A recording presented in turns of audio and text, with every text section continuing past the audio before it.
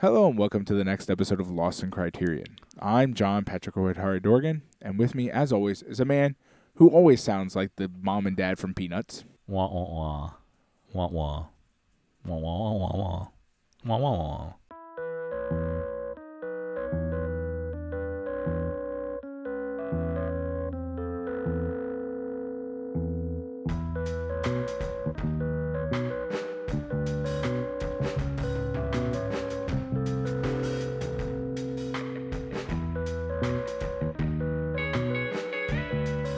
Pat, before we get into the movie this week, I want to talk about our Patreon. Patreon.com/LostInCriterion.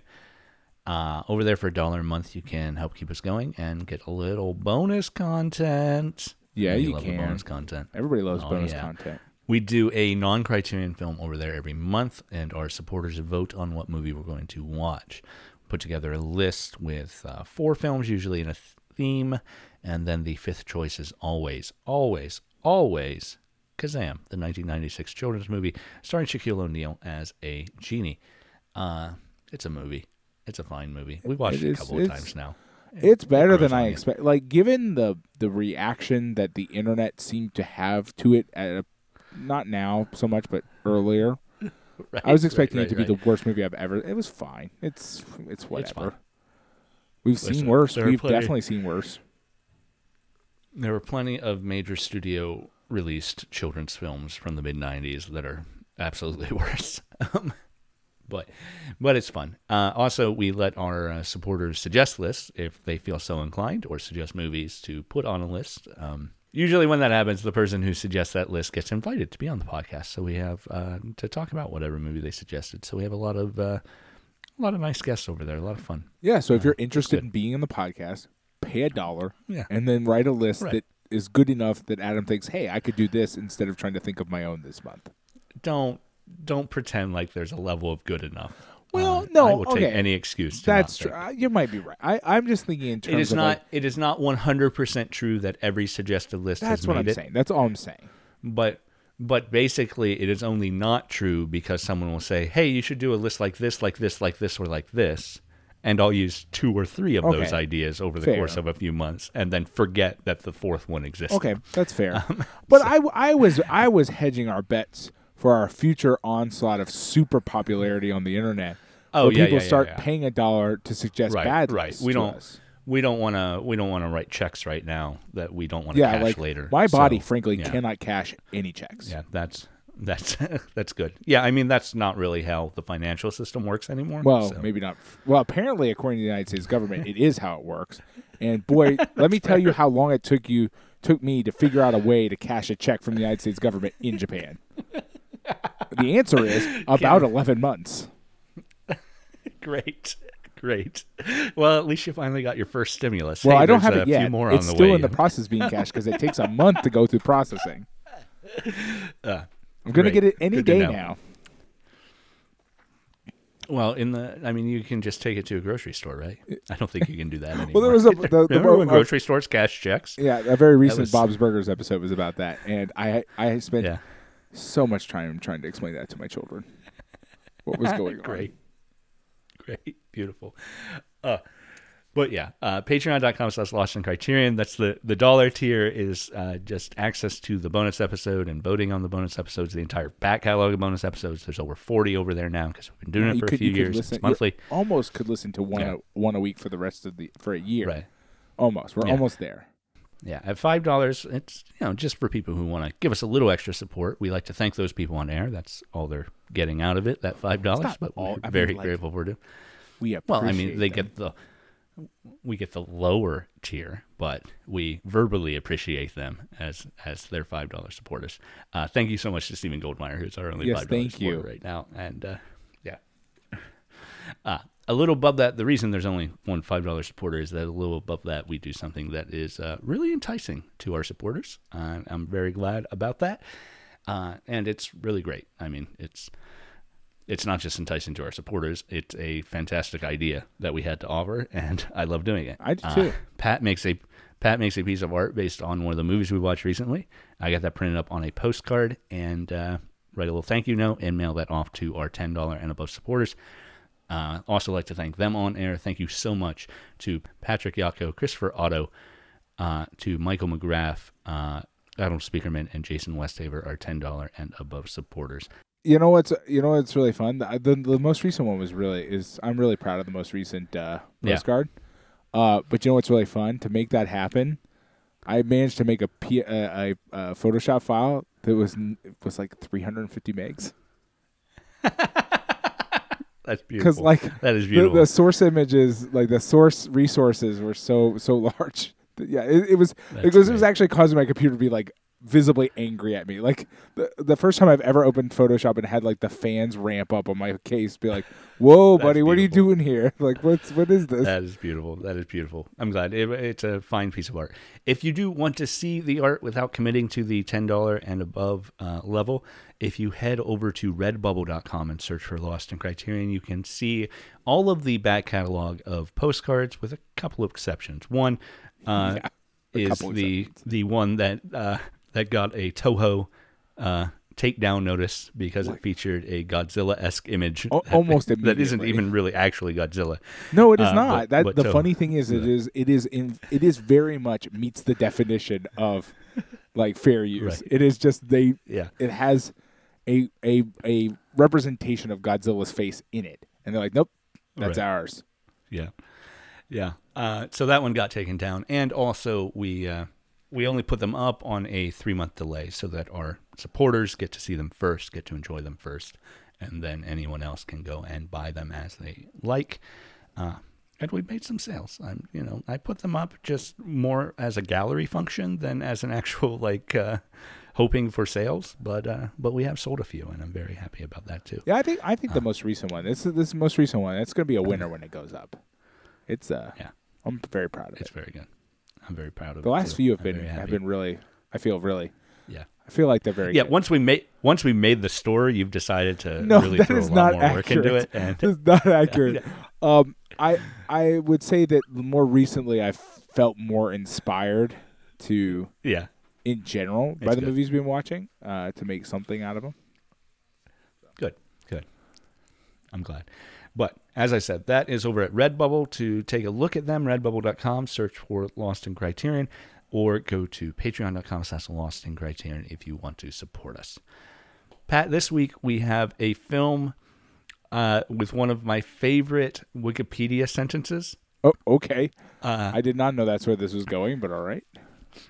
It is called Fan Fan Le Tulip. It's a 1952 French film. The introduction on... the uncited introduction on Wikipedia says, Fan Fan Le Tulip is a 1952 French comedy adventure film directed by Christian Jacques. It has also been categorized under swashbuckler films. Okay. And it's just it's phrased in a way that makes it seem like that's a questionable claim. Yeah, I'm going to guess. Okay, now I'm just going to go out on a limb and be like, perhaps, whoa, man, French Wikipedia is wild. Oh, no, never mind. Oh, yeah. I was kind of hoping it might just be somebody's like, I'm going to translate the French Wikipedia, which is much longer. But also the layout is funky. Yeah. French film Wikipedia has a section that Google Translate calls around the film, but it's basically a trivia section. Yeah. But every single one I've ever clicked through on has it. And it's some very fascinating information that does not get onto the American Wikipedia page ever. It's because they don't. I guess the French. I guess there's no French IMDb. I guess, huh? Right. Maybe to put bad trivia on. That's not actually trivia. Yeah.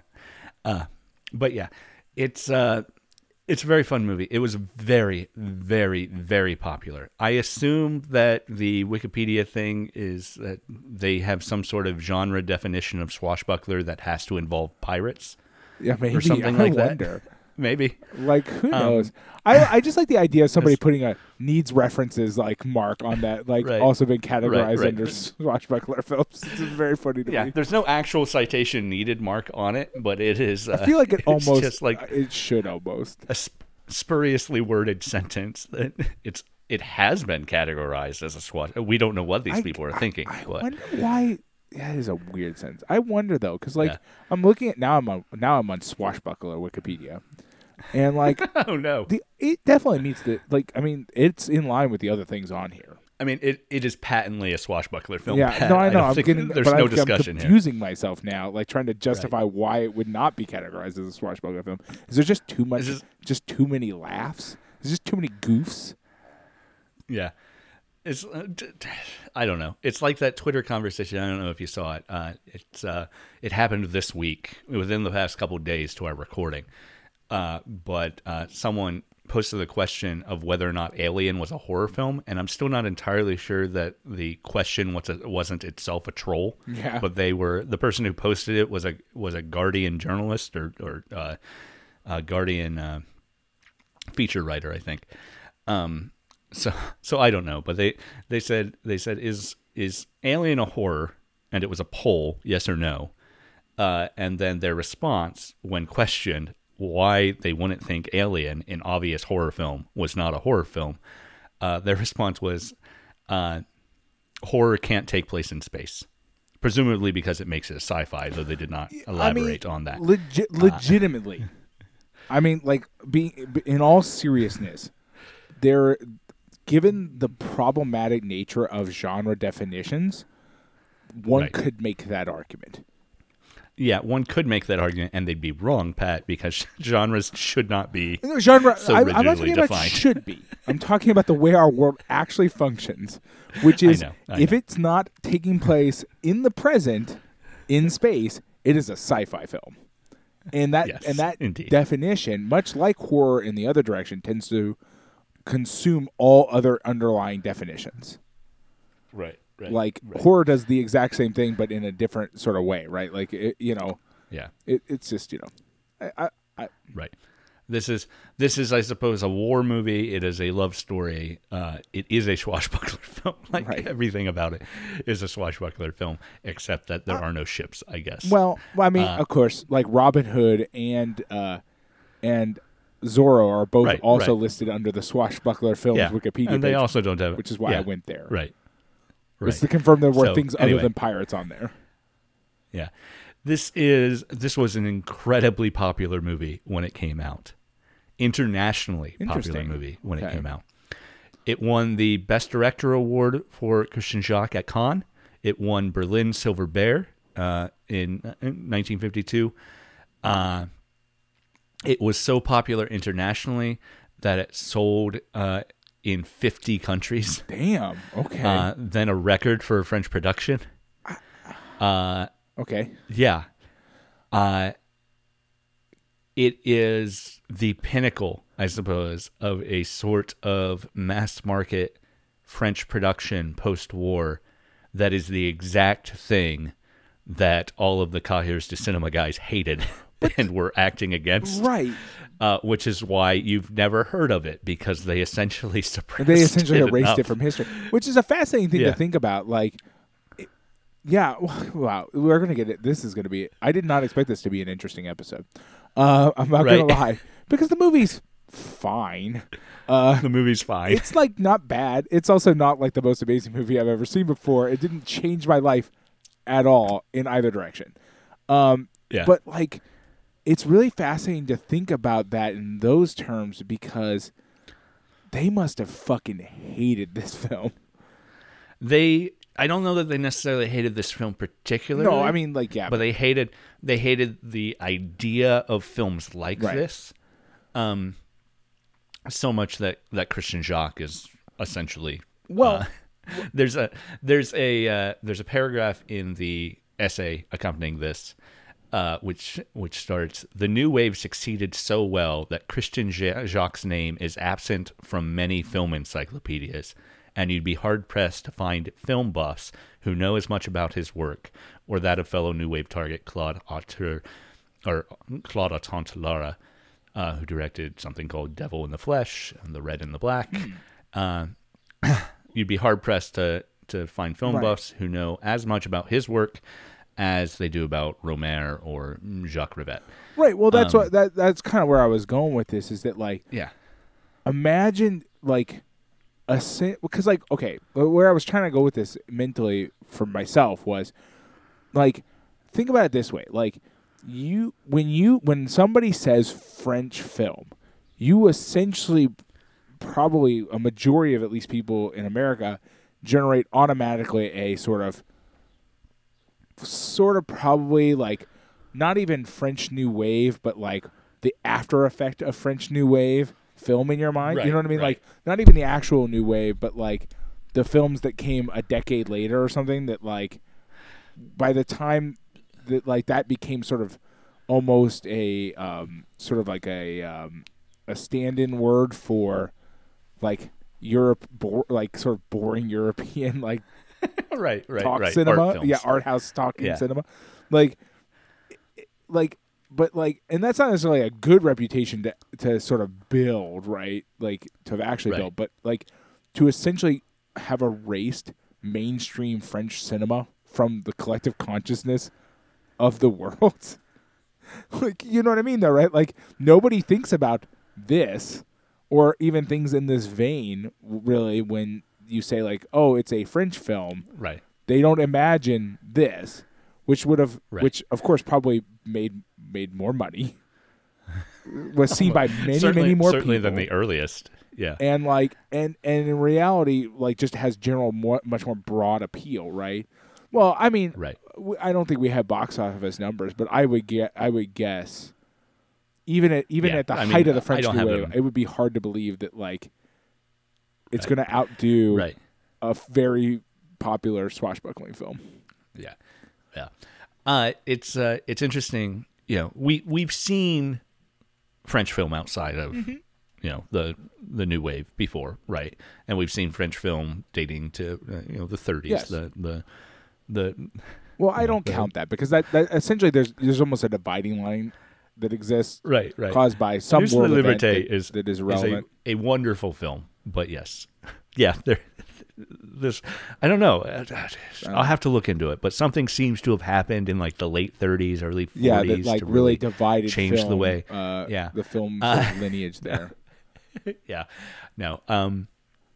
But we've also seen, like Renoir's work from the early 50s, Right, which is contemporary to this. The French Can and the what's the Master or the one that took place in like Brazil or whatnot. And we've got of aristocracy, of European aristocracy in Brazil, but also the river around that time too.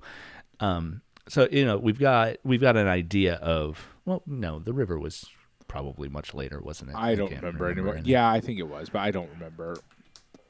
I feel like the river. Now that I say it, I feel like the river was. Oh no, the river was 1951. Huh. Anyway, was it? That seems. Yeah. That seems too early. Much earlier than we would have expected the river. Yeah. Anyway, so the river came out the year right before this. But the rest of that sort of block of Renoir that we watched, because Criterion gave, I think it was a box set. Criterion put it all in front of us right at the same time, even if it wasn't a box set. But all coming out contemporaneously to this. So it's we have seen films like this, and there's a lot of sort of mid-century Frenchness. Yeah. Even much more recently, we watched the Old Fools movies that are definitely a different artistic level of this. But the cinematographer of this shot every Old Fools movie that we watched. That makes sense from a lot of different perspectives, right? Like the cinematography in this is solid. Like it works well. And in reality, cinematographers, especially it seems like in France, like at this time, are just dudes with jobs. Like, you gotta keep making movies. Like you're not gonna stop. Right. You're not gonna take. Yeah, I'm not 10 years like off. faulting a guy for making, making a massively popular movie. Yeah, he did a really good job. I'm saying that like there'll be in like all kinds of genres because like it's like in all kinds of films of all sorts of types because it's like, well, this is a day job essentially. Like, you know what I mean? It's like directors are this whole other animal within the movies we watch, like especially as far as like the Criterion Collection is concerned. But like cinematographers, 90% of the time are just like dudes with day jobs who like, oh yeah, you want me to shoot your movie? Yeah, okay, I'll be there. And I mean the best cinematographers, the ones whose names we can know, are are fantastic eyes themselves who work with directors to achieve a vision. Right. Right. Christian Matras is the name of the fellow here, and obviously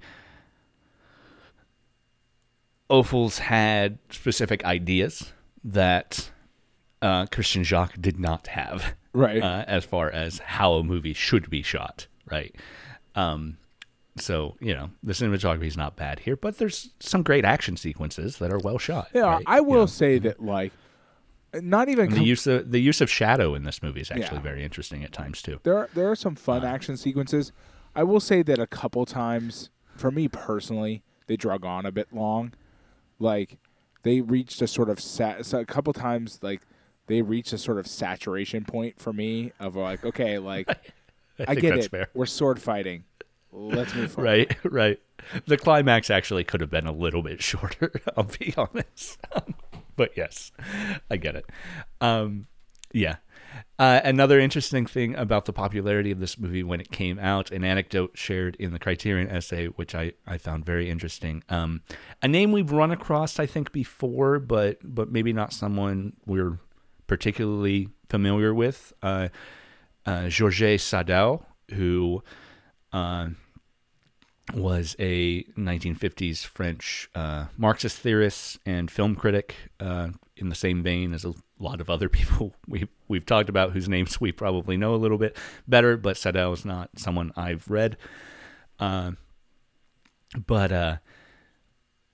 he really loved this movie, and to quote the essay, he wrote, "Of seeing the film at a screening in Paris, I arrived late and was lucky to find a free seat in the dark.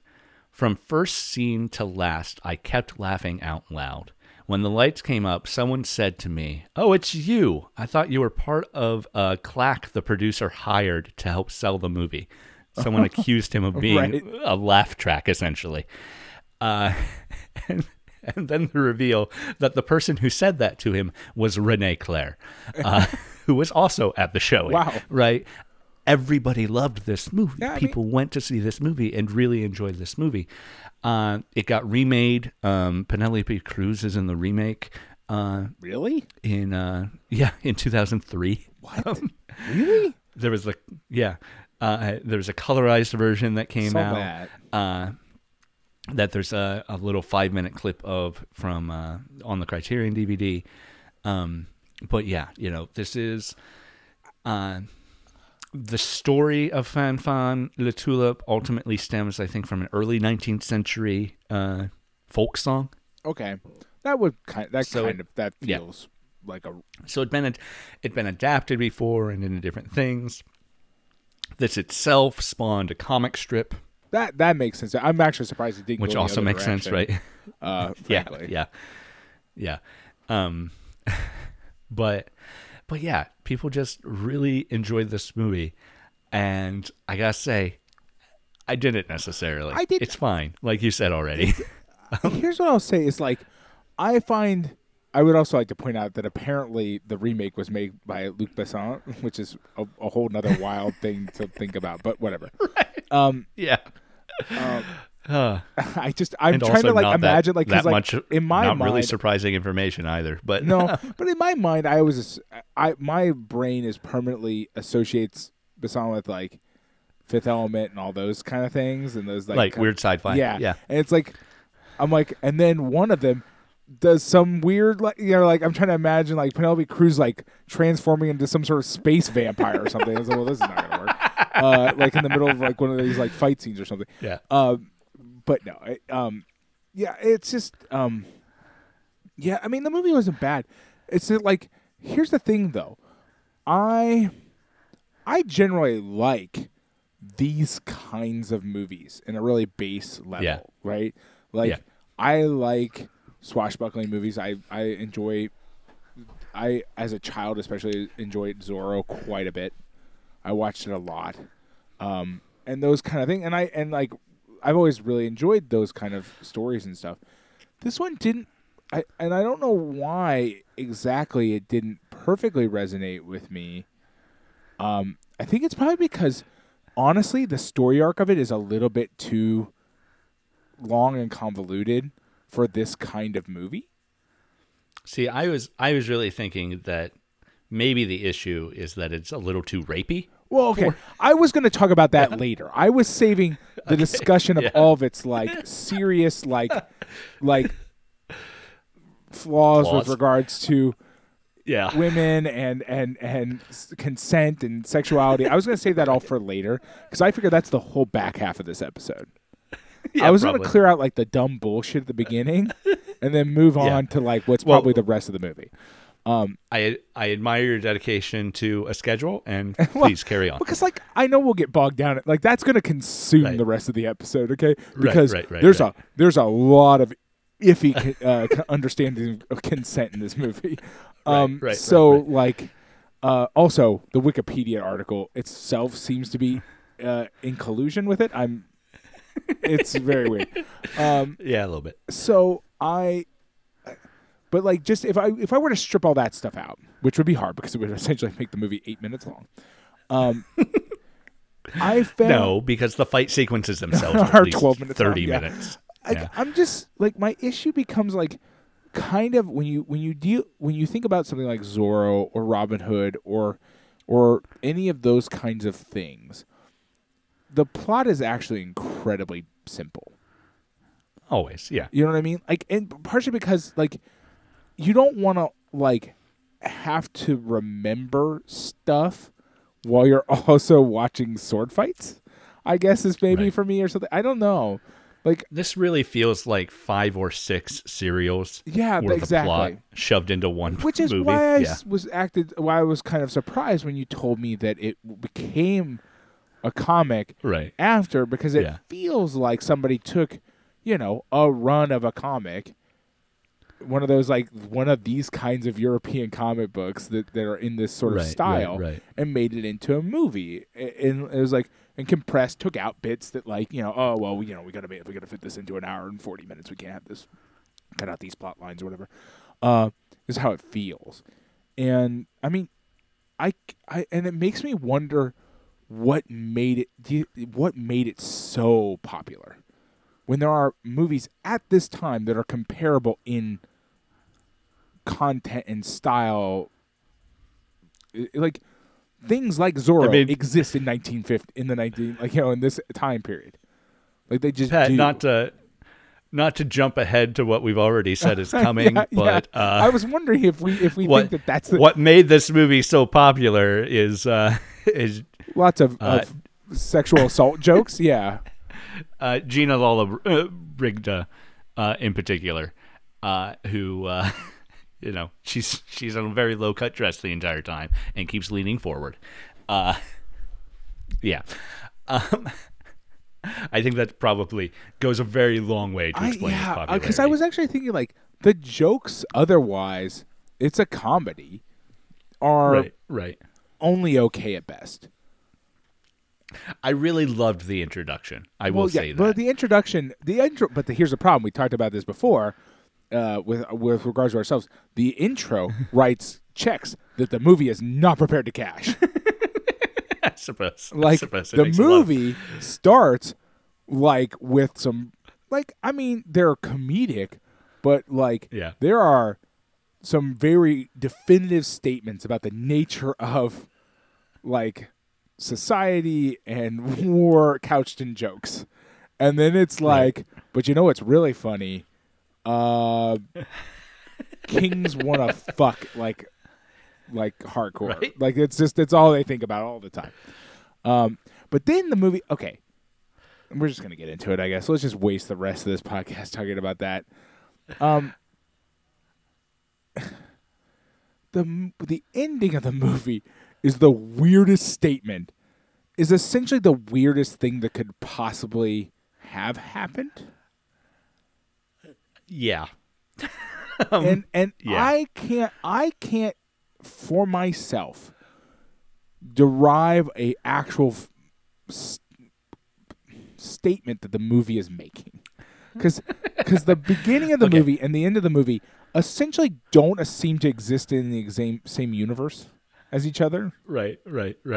So there's this underlying vein through much of the first aspect of the film that pops up later on too, of this war is all a con, usually much more overtly than even you think when you hear that phrase. Yeah, no, I mean the movie just people are saying it as though they're not. They're saying it throughout the movie as though they're not saying it. Like there's like right. The recruiter is only in it for the money and runs from any fight. And literally says until the climax. Let your king do your thinking for you is a statement he makes on the podium trying to recruit people as if that is a selling point. Right. The initial selling of and like he's got his daughter pretending to be Romani.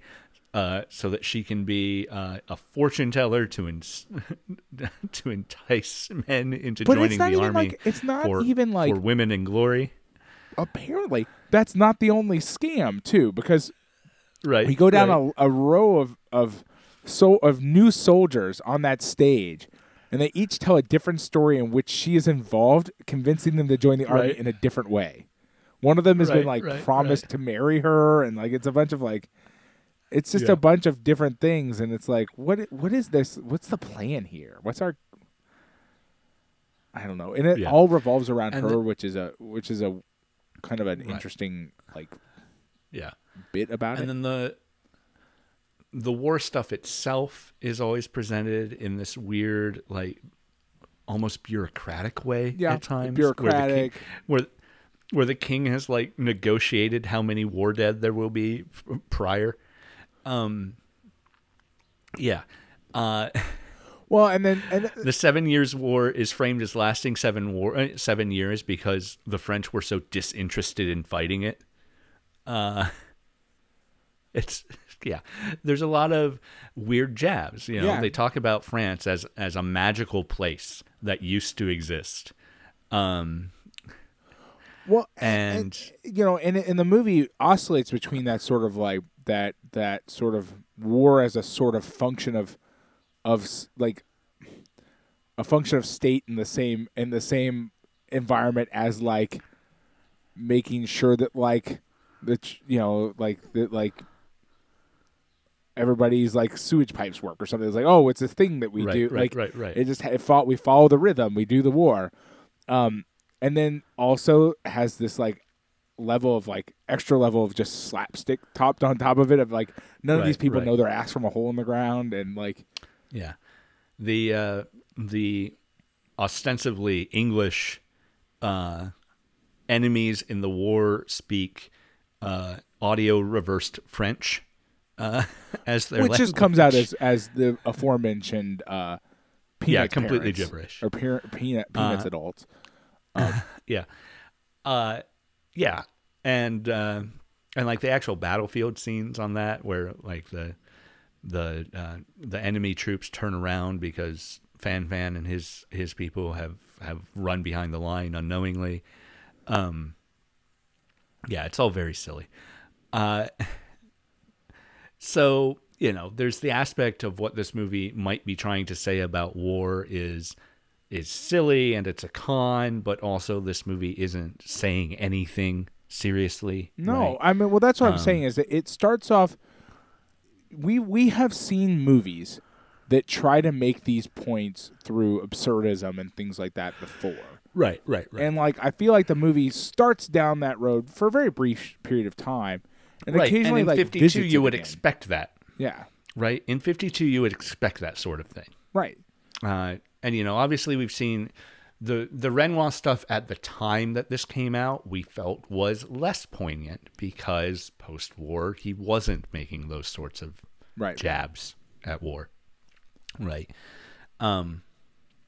It just in 1952 I feel like we've seeing post-war film from Japan or from the Soviet Union, they're still definitely very seriously talking about war being bad, right? Whereas a lot of the French stuff just feels like, forget it. It happened. We're done. Yeah, it's and some of that, like, I don't know.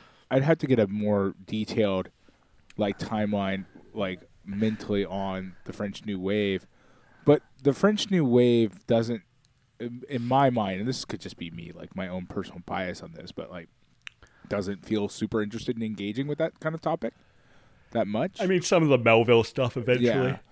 But like, and if that might be part of what, like, if that's part of the driving force, or if that's also just a response the same as like, well, yeah, because it's like they list like 58 is when the French New Wave starts, right. So like it's too early, but then that would mean that they're a byproduct of the same attitudes that are driving films like this, which are like, oh, we're done, we don't want to talk about this anymore. Well, I mean, they're also obviously they are being purposefully revolutionary to films like this, right? Right, but this movie, but part that's of the what thing, the right? New Wave's trying to do. If neither that mode of filmmaking or this like mass market mode of filmmaking are interested in engaging with a thing that happened less than a decade ago, right, super significant to the history of all the people you know. Yeah. That's a really funny. I say funny in the not in the like haha sense, but like it's a very funny thing to happen for everybody to do. Like, I will say, guys, we're just not doing it. I will say, I do kind of get it for France. I'm just like not wanting to think about it for a while. Yeah, I mean, yeah, but like, I mean, maybe 10 years is a little long on that, but I do get it. Yeah, I mean, but like, yeah, I get it, but like, I also don't believe it. You know what I mean? Right. I get it that no one wanted, and obviously, we say no one, but there were. Yeah, I know. And I'm sure movies we've seen were doing it too, right? But there's the active engagement with it, especially to make a movie set during a different historical war, and then just make it this fun sex romp.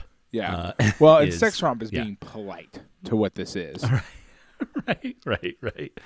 I don't know. There is the fact that Adeline's character does have agency. Yeah, right? no, and one wouldn't disagree with that. Like in many ways, right. It is. We run into this a lot in this time period of film, and actually kind of going forward, where like you get some sort of like slightly progressive elements to the way things are written, seem to go hand in hand with just like some of the worst shit on earth.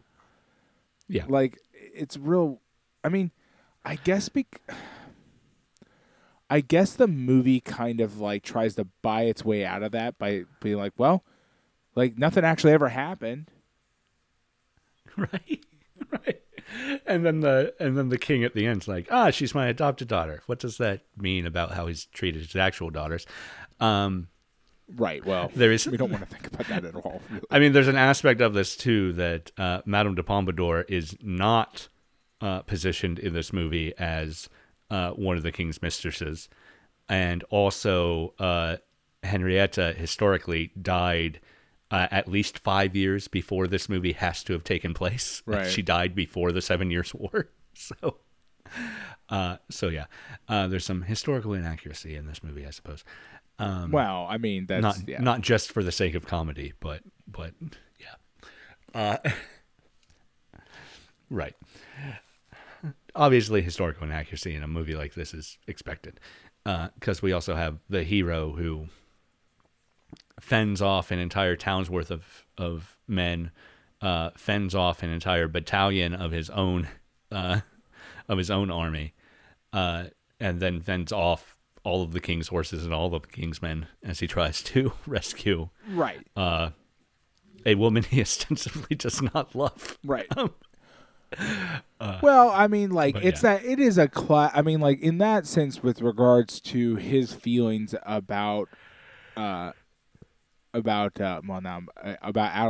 is like that is a classic like movie functional movie trope, right? That like he's this guy who's not going to admit his feelings about her, and like he doesn't want to believe that he's in love with her. Right. Like it's that like, I mean, it's essentially just the dynamic between Luke and Leia not between Han Solo and Leia and Star Wars, and it happens a bit. Right. It's so common we basically don't even like pay attention to it anymore as a story point.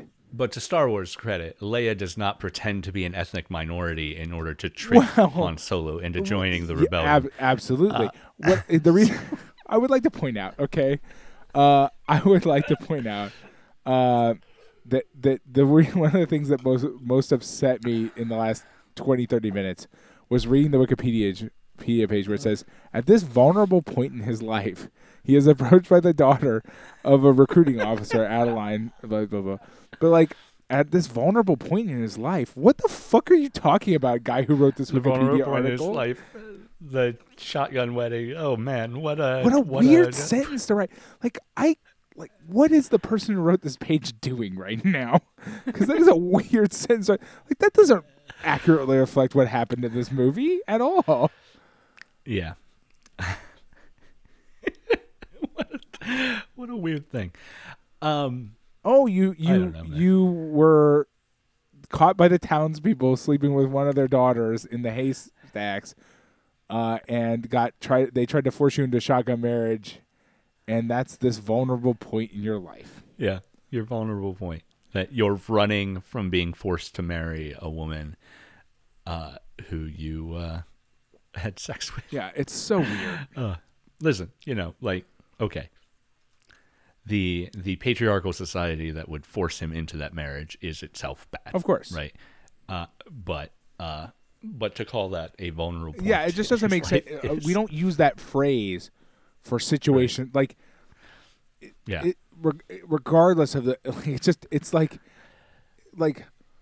a vulnerable point in your life is not how you describe what just happened. Like, it's just not. It's just very weird. And then she tells him this fortune about he's going to marry the king's daughter.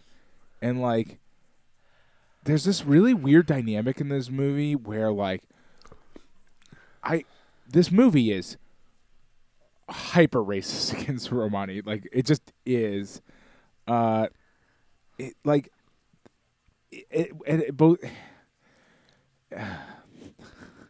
both frames, like, all the characters, like, semi-engaged with the idea of fortune telling as though it's real, but, like, it's very strange.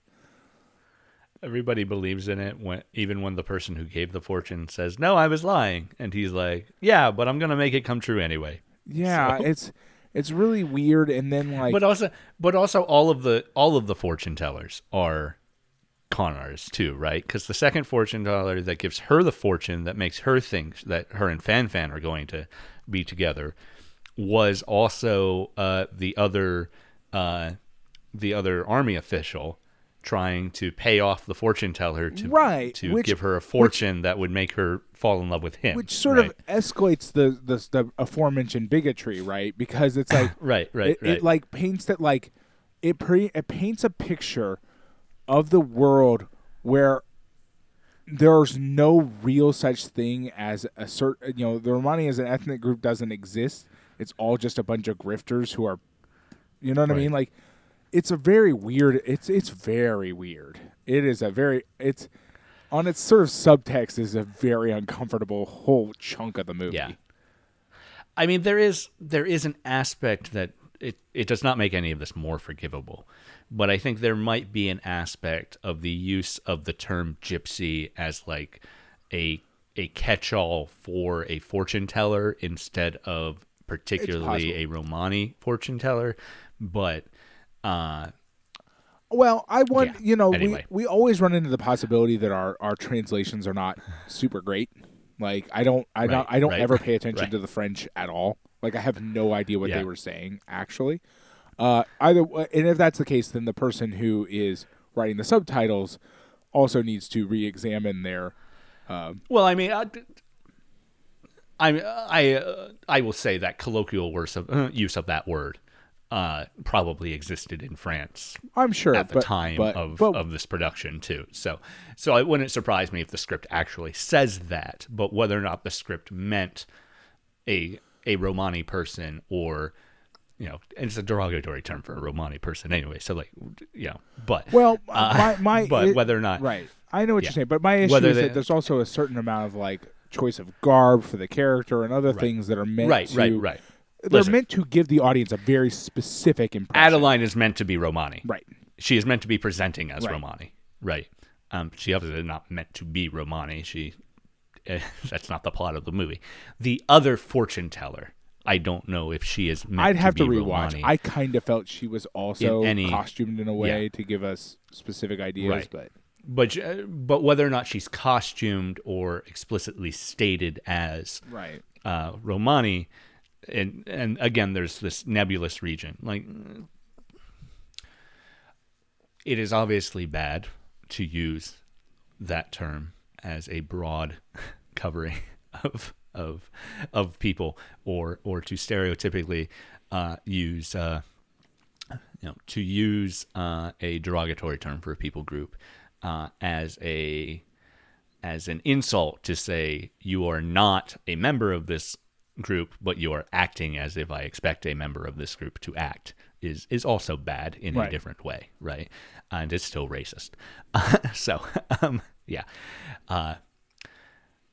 In any case, whatever the movie means by the term gypsy is a bad term that you shouldn't use.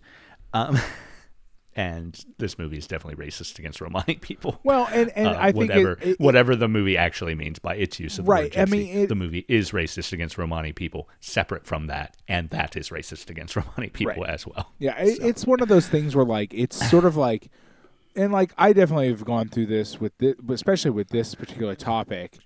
Like, this is one of the like these is just one of those like whole society, like it's in the movie probably without anybody who had anything to do with it even once thinking about it.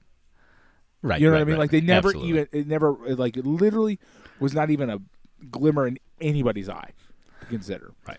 And that's an upsetting thing to be true. But yeah. And the stereotypical fortune teller is always I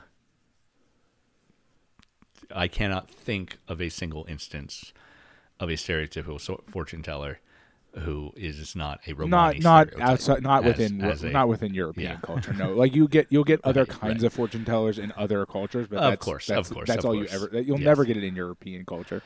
And the thing about it is like it extends far, far beyond this movie and far, far into the future, right? Like I'm just thinking about every Disney movie you've ever seen where somebody tells a fortune, and it's always the exact same shtick. This movie has issues, right? And the king is a fucking creep. The king's a creep. Right. Which, but that's the thing. Like, our hero is a lovable rogue who is also a creep. Yeah, well, that's the issue, right? The villain is a hypocritical king who is also a creep. Yeah, they're both creeps. It's creeps all the way down, man. Right. We're supposed to like one of them and not like one of them, and then we're supposed to, I guess, have a like. He has whatever the opposite of a heel turn is at the end, and we're supposed to also like that one too. Yes, a face turn, but yes. I'm not up on my terminology. I guess. Yeah, heel and face are the opposites. Anyway, but the king has a weird face turn, and declares that Adeline was his adopted daughter ideologically the entire time, so that the fortune is coming true, right? And Fan Fan is now marrying one of the king's daughters, like which is like somehow the movie wants us to be invested in this fortune, which we are just. I personally, as an audience member, am not. I don't care. Like, as a hinge point for the way your movie functions, it's unnecessary and it's making it worse.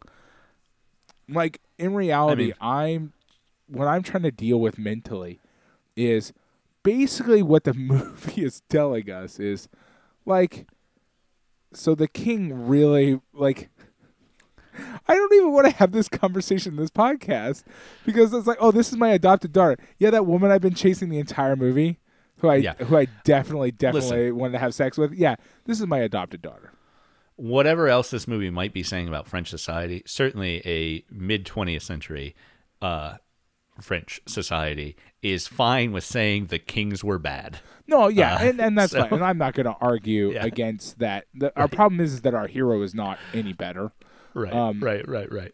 But like, also, oh wait, no, I've lost it. I forgot what I was gonna say. Never mind, it's fine. Like I was just thinking about like kings yeah, it's fine. Okay. I was gonna. It's fine. I was gonna make a like a.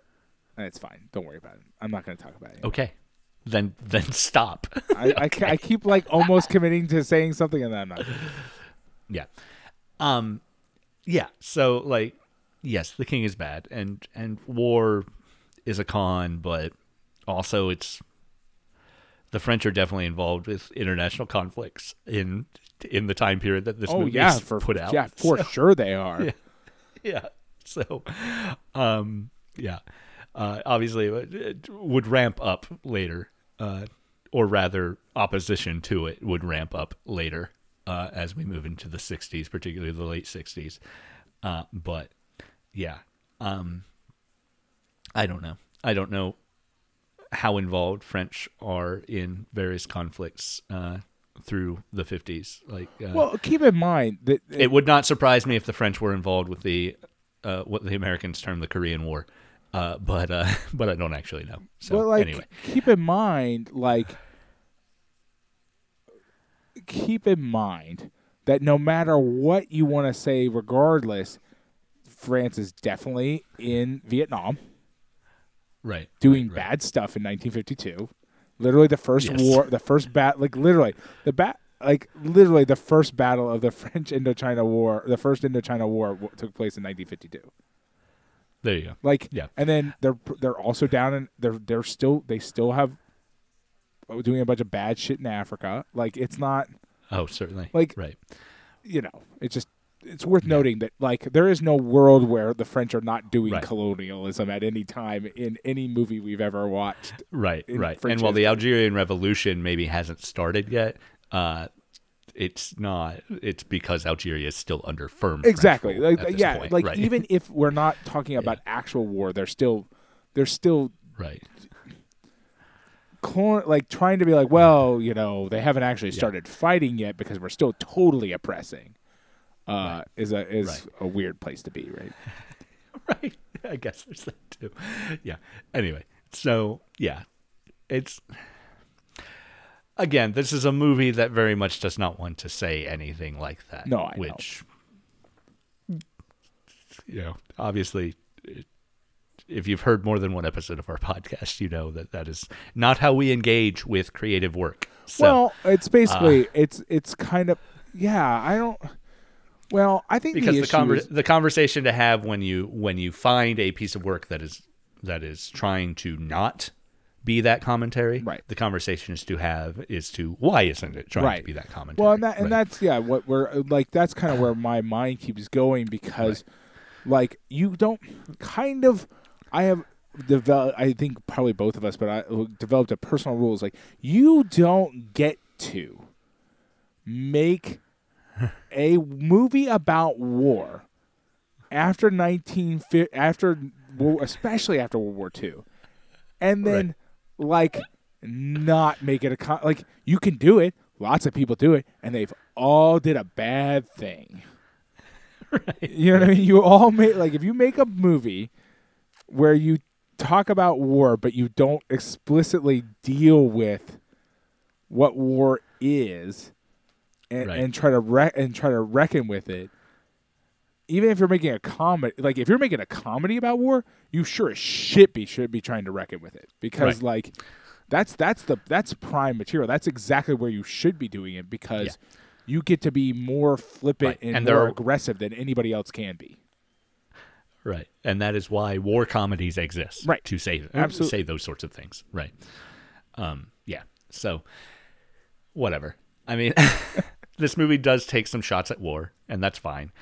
They're not largely good because, again, it's like bureaucracy and the leaders are all idiots. But also on the flip side, while the leaders are all idiots, the rank and file still are heroic individuals who better their lives through violence, right? Right. Which is, the flip side, that's what the Americanization of Emily was explicitly trying to say too. Was no, there is absolutely no dignity in it, and we do a disservice by pretending like there's any dignity in it. But yeah, of course, in the end of the Americanization of Emily, and we talked about this on a bonus episode. If you want to go over to patreon.com/LostOnCriterion, you can go hear that episode for just $1. But the Americanization of Emily also ends with Garner's character surviving and therefore becoming heroic and getting the girl, though the girl herself also knows, no, this is all bullshit.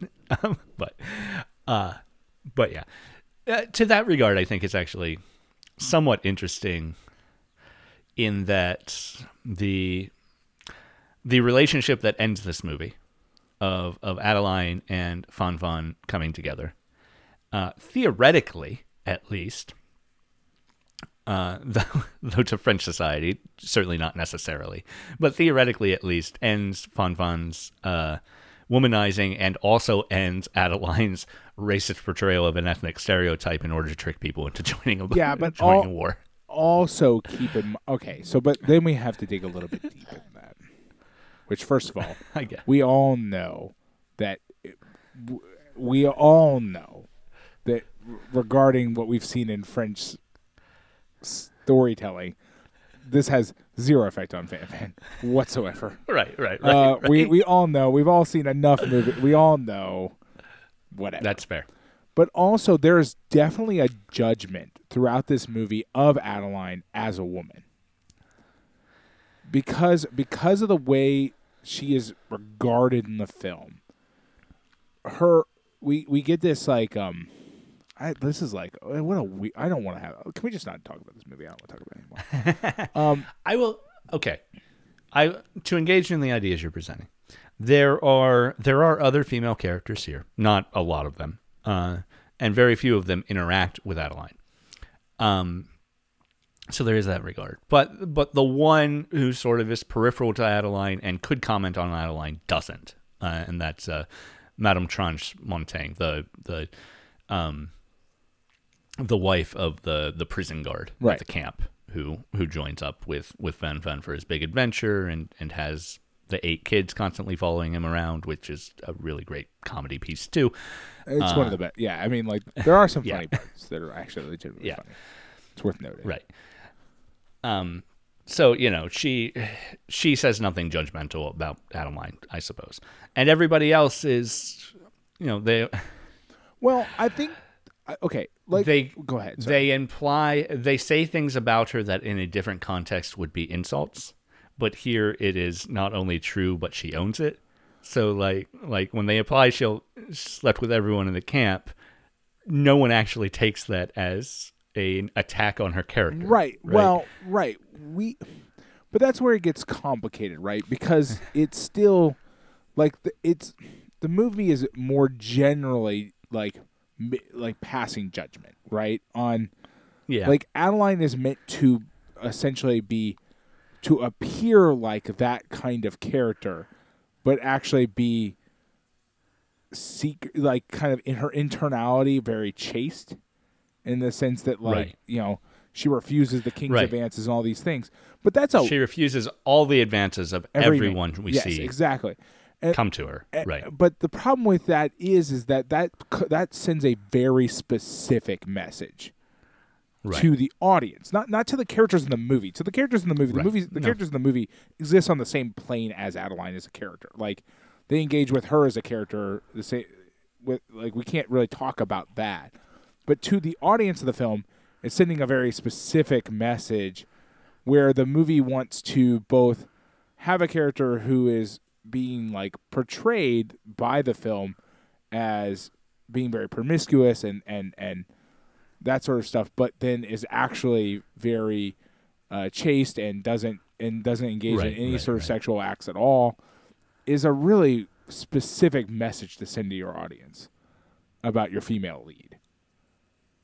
Right? Like you're telling your audience that like the things that she is that she is outwardly being portrayed as are bad. And the things she's doing internally are good. You know what I mean? Like which is a very 1952 message to be broadcasting out there, right? And then by the end of the movie, what they've done is, well, now he's made her a honest woman, where the outward and the inward are in line with each other. Right. And she no longer has that conflict of morals where her outward portrayal is very promiscuous and her inward self is very chaste. And I think that is all accurate. I think that is all a good summarization of sort of the meta commentary of what we're seeing.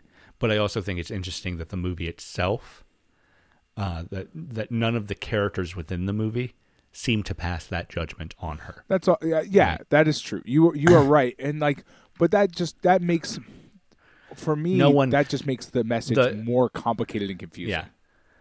Not her father, not any of the people who are in love with her.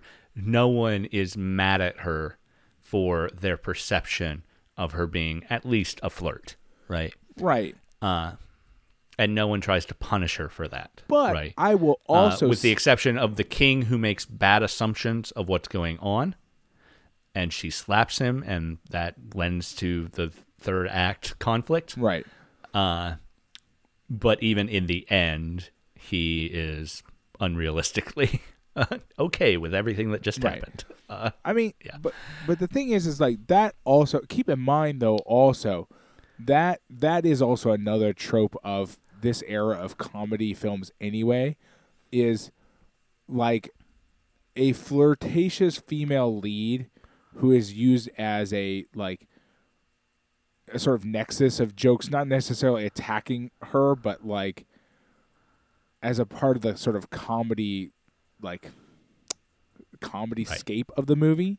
Like there's plenty, I have seen plenty of 50s and movies where the female lead is flirtatious and the male leads ignore that because that's just part of the comedy landscape rather than being part of it's meant to code as funny.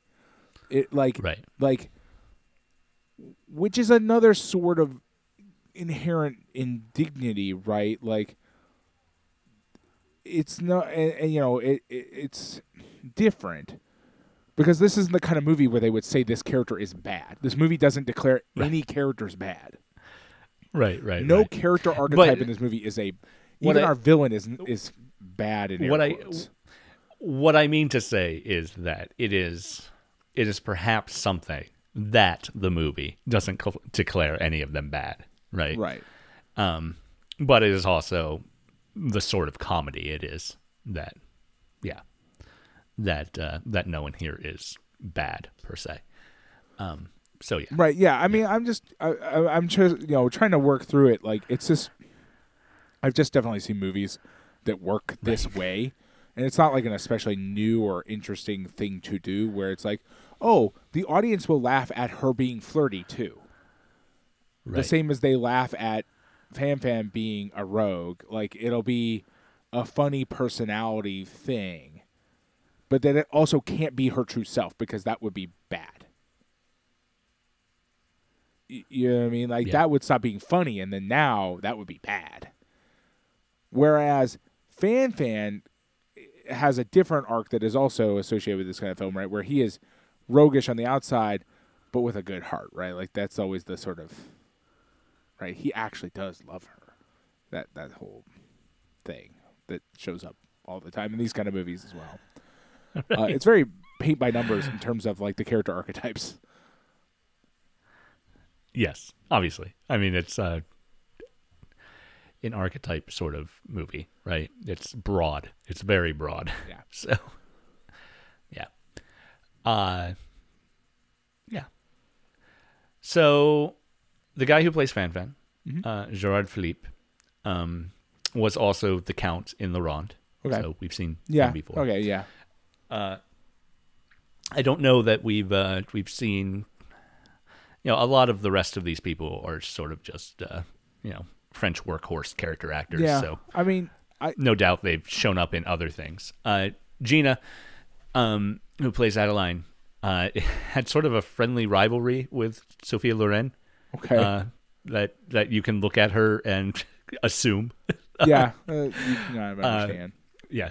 She would go. She started making American movies just after this. Okay.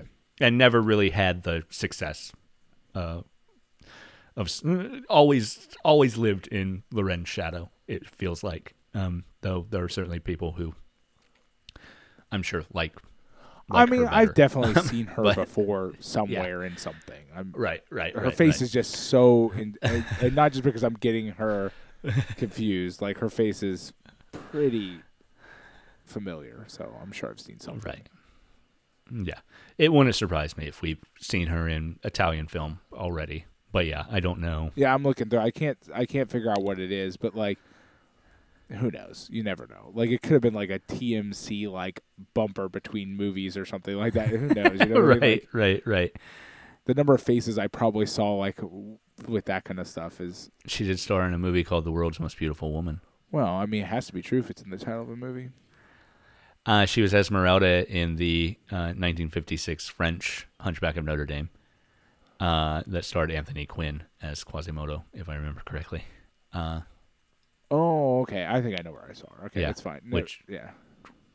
I'm saying you may have seen that at Yeah. some point in your life, but unsurprisingly, she seems to play a lot of Romanis.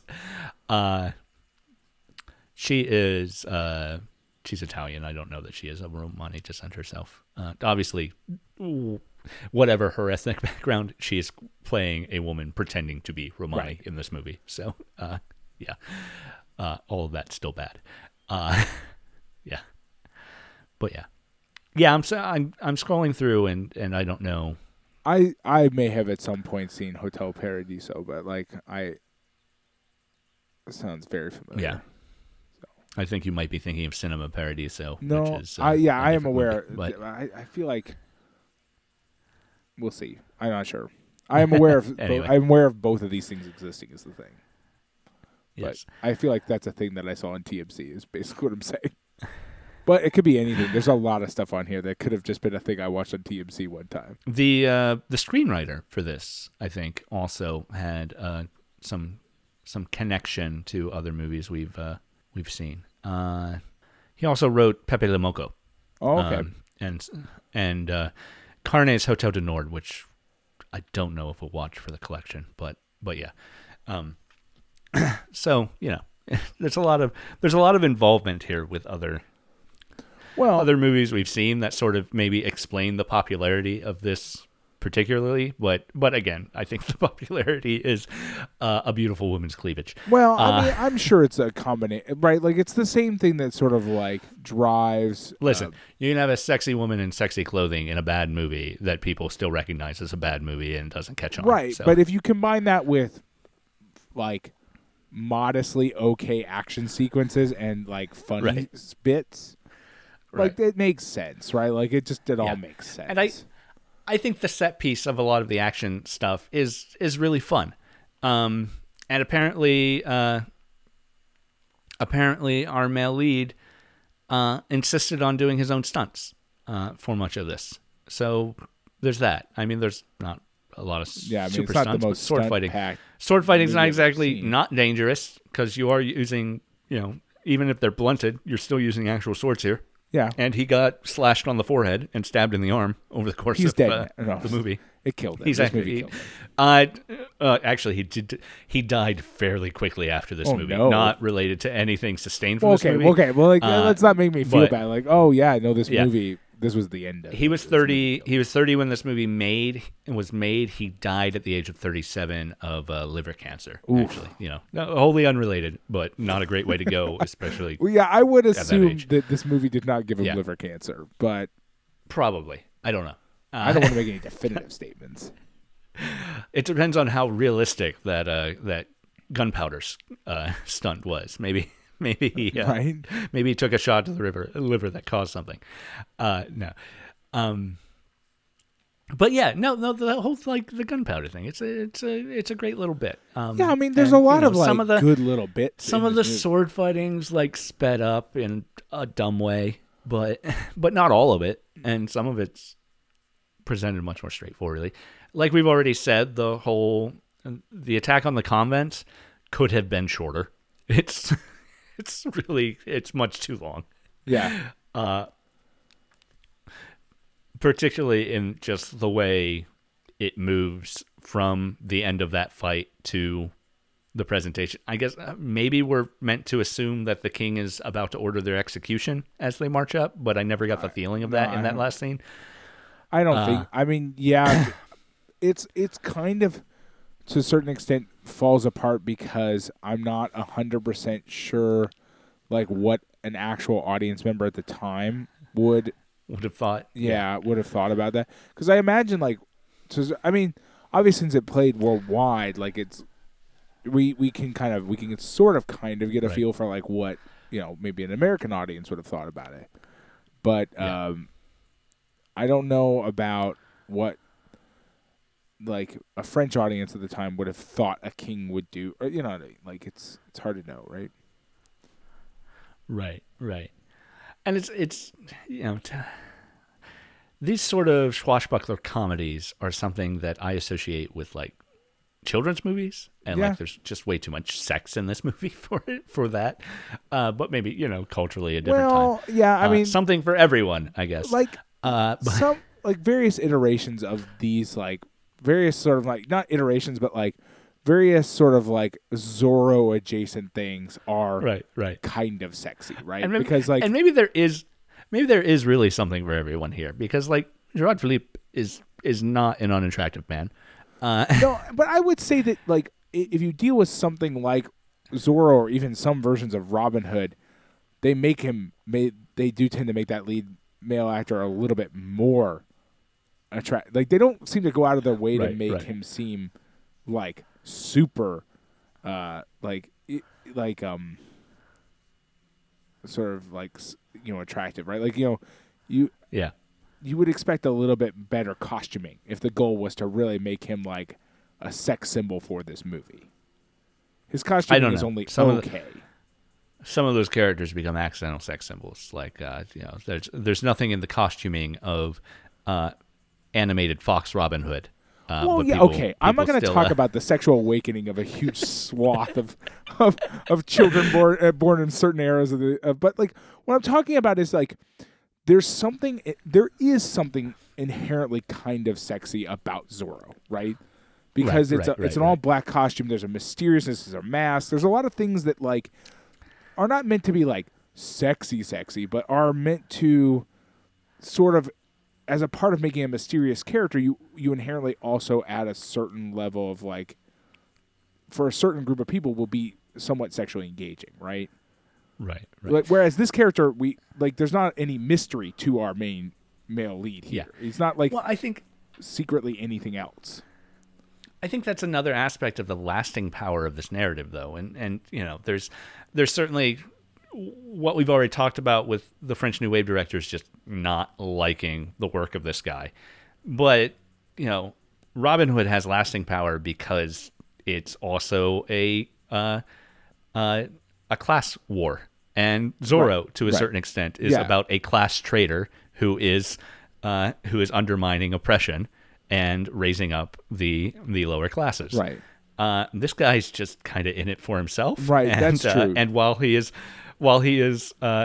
giving a take that to the hierarchical powers that be, it is also only for his own benefit. Right. And also we have no setup for him. We don't know who he is. Right. In the grand scheme of things, for both of the two characters you described, in narrative we always find out why they're doing what they're doing, and like what their motivations are, and like the sort of explanation for why they feel a need to tear down the system, what I mean? or at least to like attack the system. Here we just got this guy that we meet sort of apropos of nothing. And then we don't ever really learn anything about him as a person. He is never out to tear down the system. And even when the system is clearly against him and a detriment to his loved ones, it is still about just removing his loved ones from that. Right. Right. Absolutely. Totally. None of this. He doesn't foment a coup. No. But which makes it it's not actually in the same field as those kind of stories, but it's sort of visually playing in the same space. Right.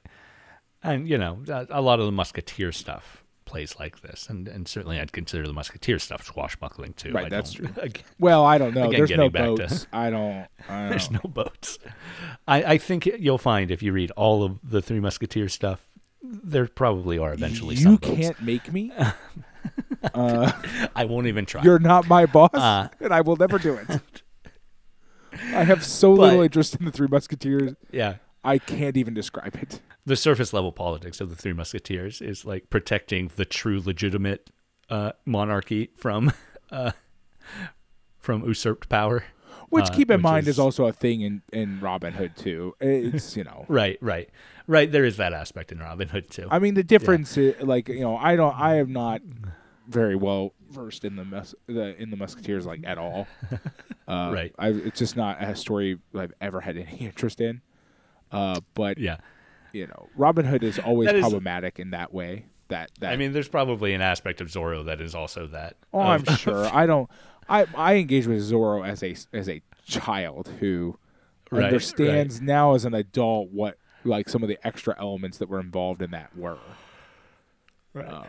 I mean, I watched a lot of Disney Channel black and white reruns of the Zorro TV show. You know what I mean? It's not. Yeah. It's not like I was heavily engaged in the class politics of Zorro when I was 6. Right.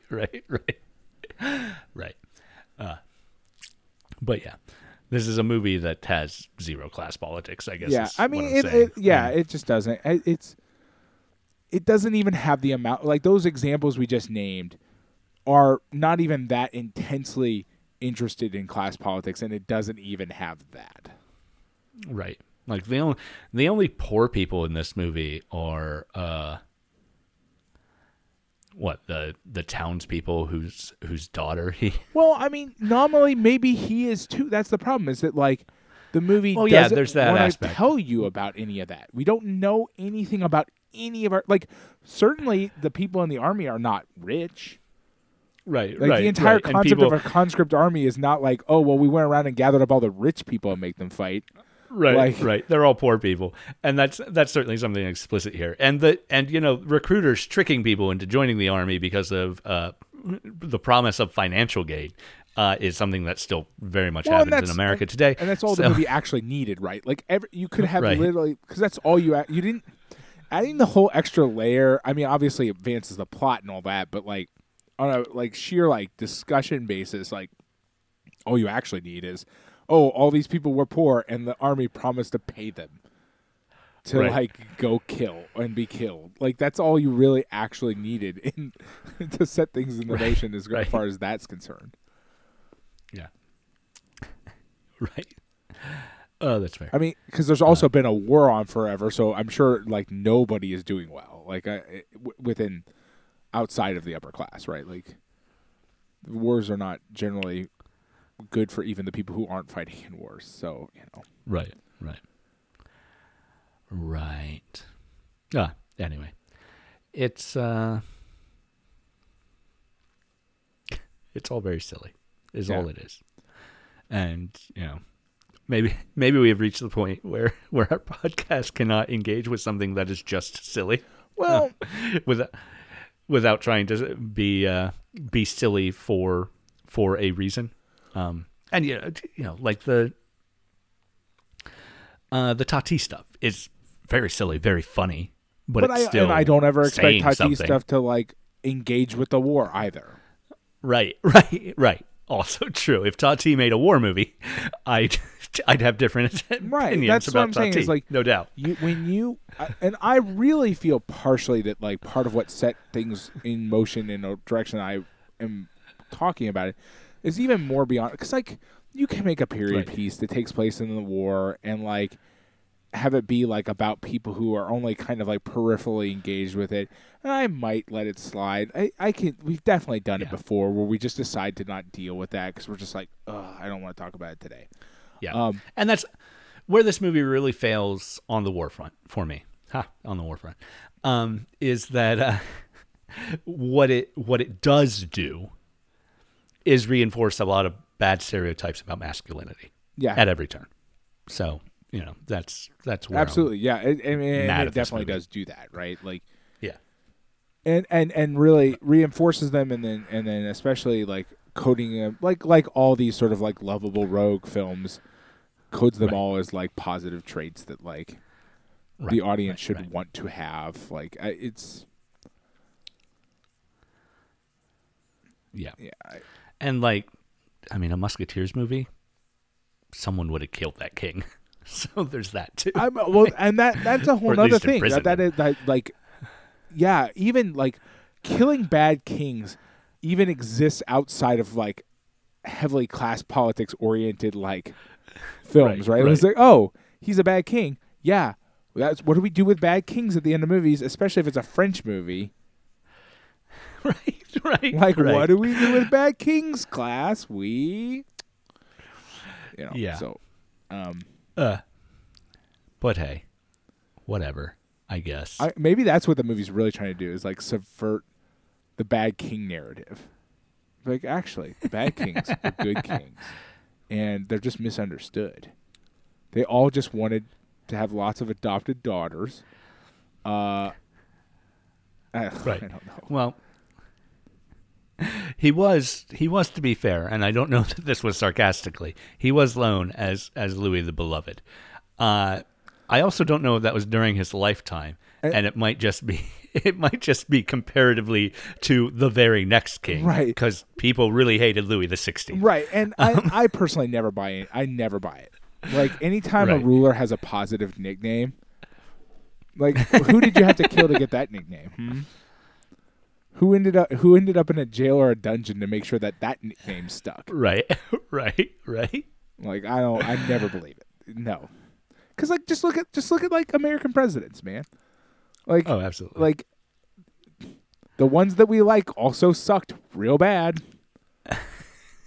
Right. I will definitively say, by the way, that at some point in my life, based on staring at the Google Images search results that I pulled up a little while ago, I definitely have at least seen some part of Hotel Paradiso on TMC. Sure.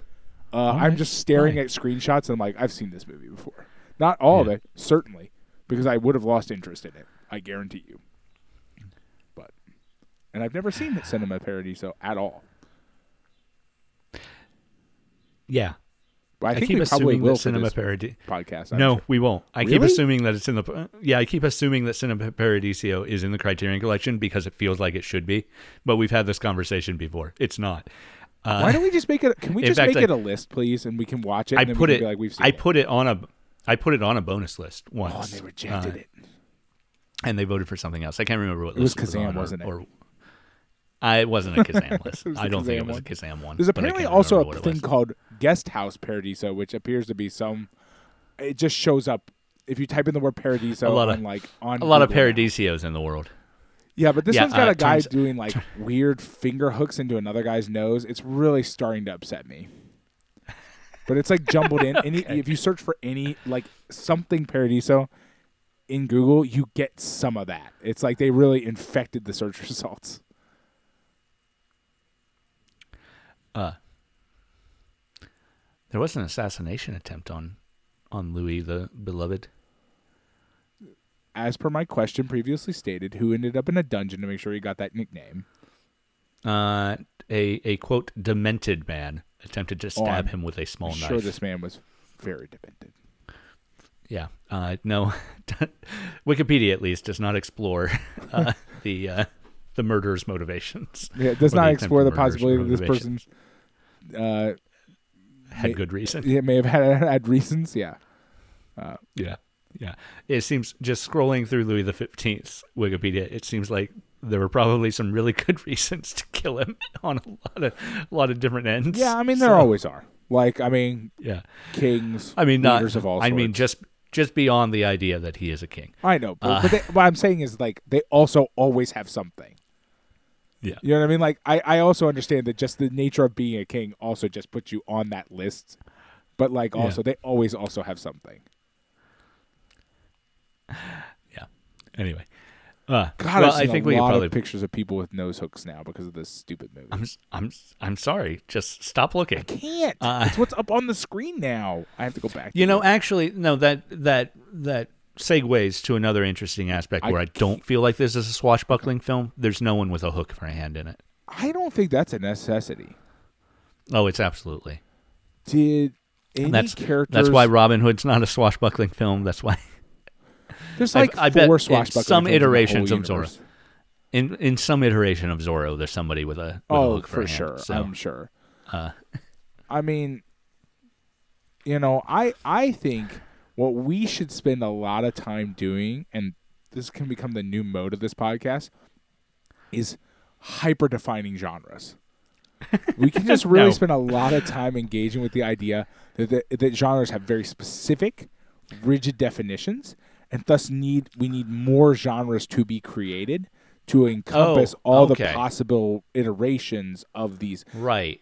Because swashbuckling clearly doesn't cover this movie, but something has to cover this movie. Because frankly, historic comedy is just not good enough. Yeah. So while a horror film can't take place in space and a sci-fi movie can't have horror, some name we'll come up with will be a specific sci-fi horror genre. Yeah, we'll cover like 4 defined. movies, which include Event Horizon. Yeah. Event Horizon and Alien. Yeah, basically. God, what a horrible combination. And one scene of Ad Astra for bizarre reasons I still can't comprehend. Well, I've never seen it, so I'll never know. Yeah. Anyway, we've been talking about Fan Fan the Tulip, a movie that was surprisingly popular at its time, and as such, it's a weird place in French cinema. But because of that, at least it's a mid-50s fun movie that I can understand why the Criterion Collection showed it to us, maybe. But next week, next week, I'm sure we'll have an interesting conversation about class politics too, as we talk about The Spy Who Came In From the Cold, directed by Martin Ritt of the Jean Le Carré novel. Hopefully we'll have a guest for that because our friend Donovan Hill, who we have on for a lot of our samurai stuff, is also a huge Le Carré fan. So I'm going to try and get him on. But yeah, Fan Fan the Tulip. It's fun if you can ignore its lack of class politics and its terrible sex politics. Thank you so much for listening to Lost in Criterion. I am, as always, the Adam Glass. With me, as always, John Patrick Oatari Dorgan, and we will see you next time.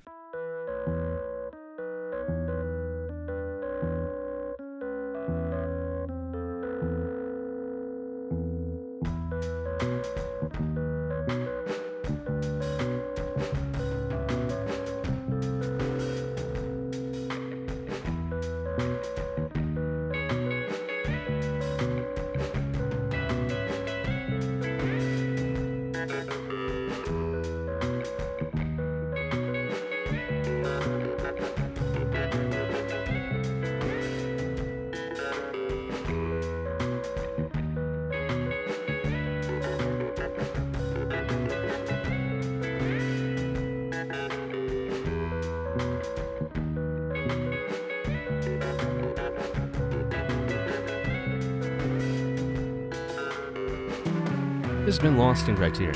I'm your co-host, Adam Glass. You can find me on Twitter at @TheAdamGlass.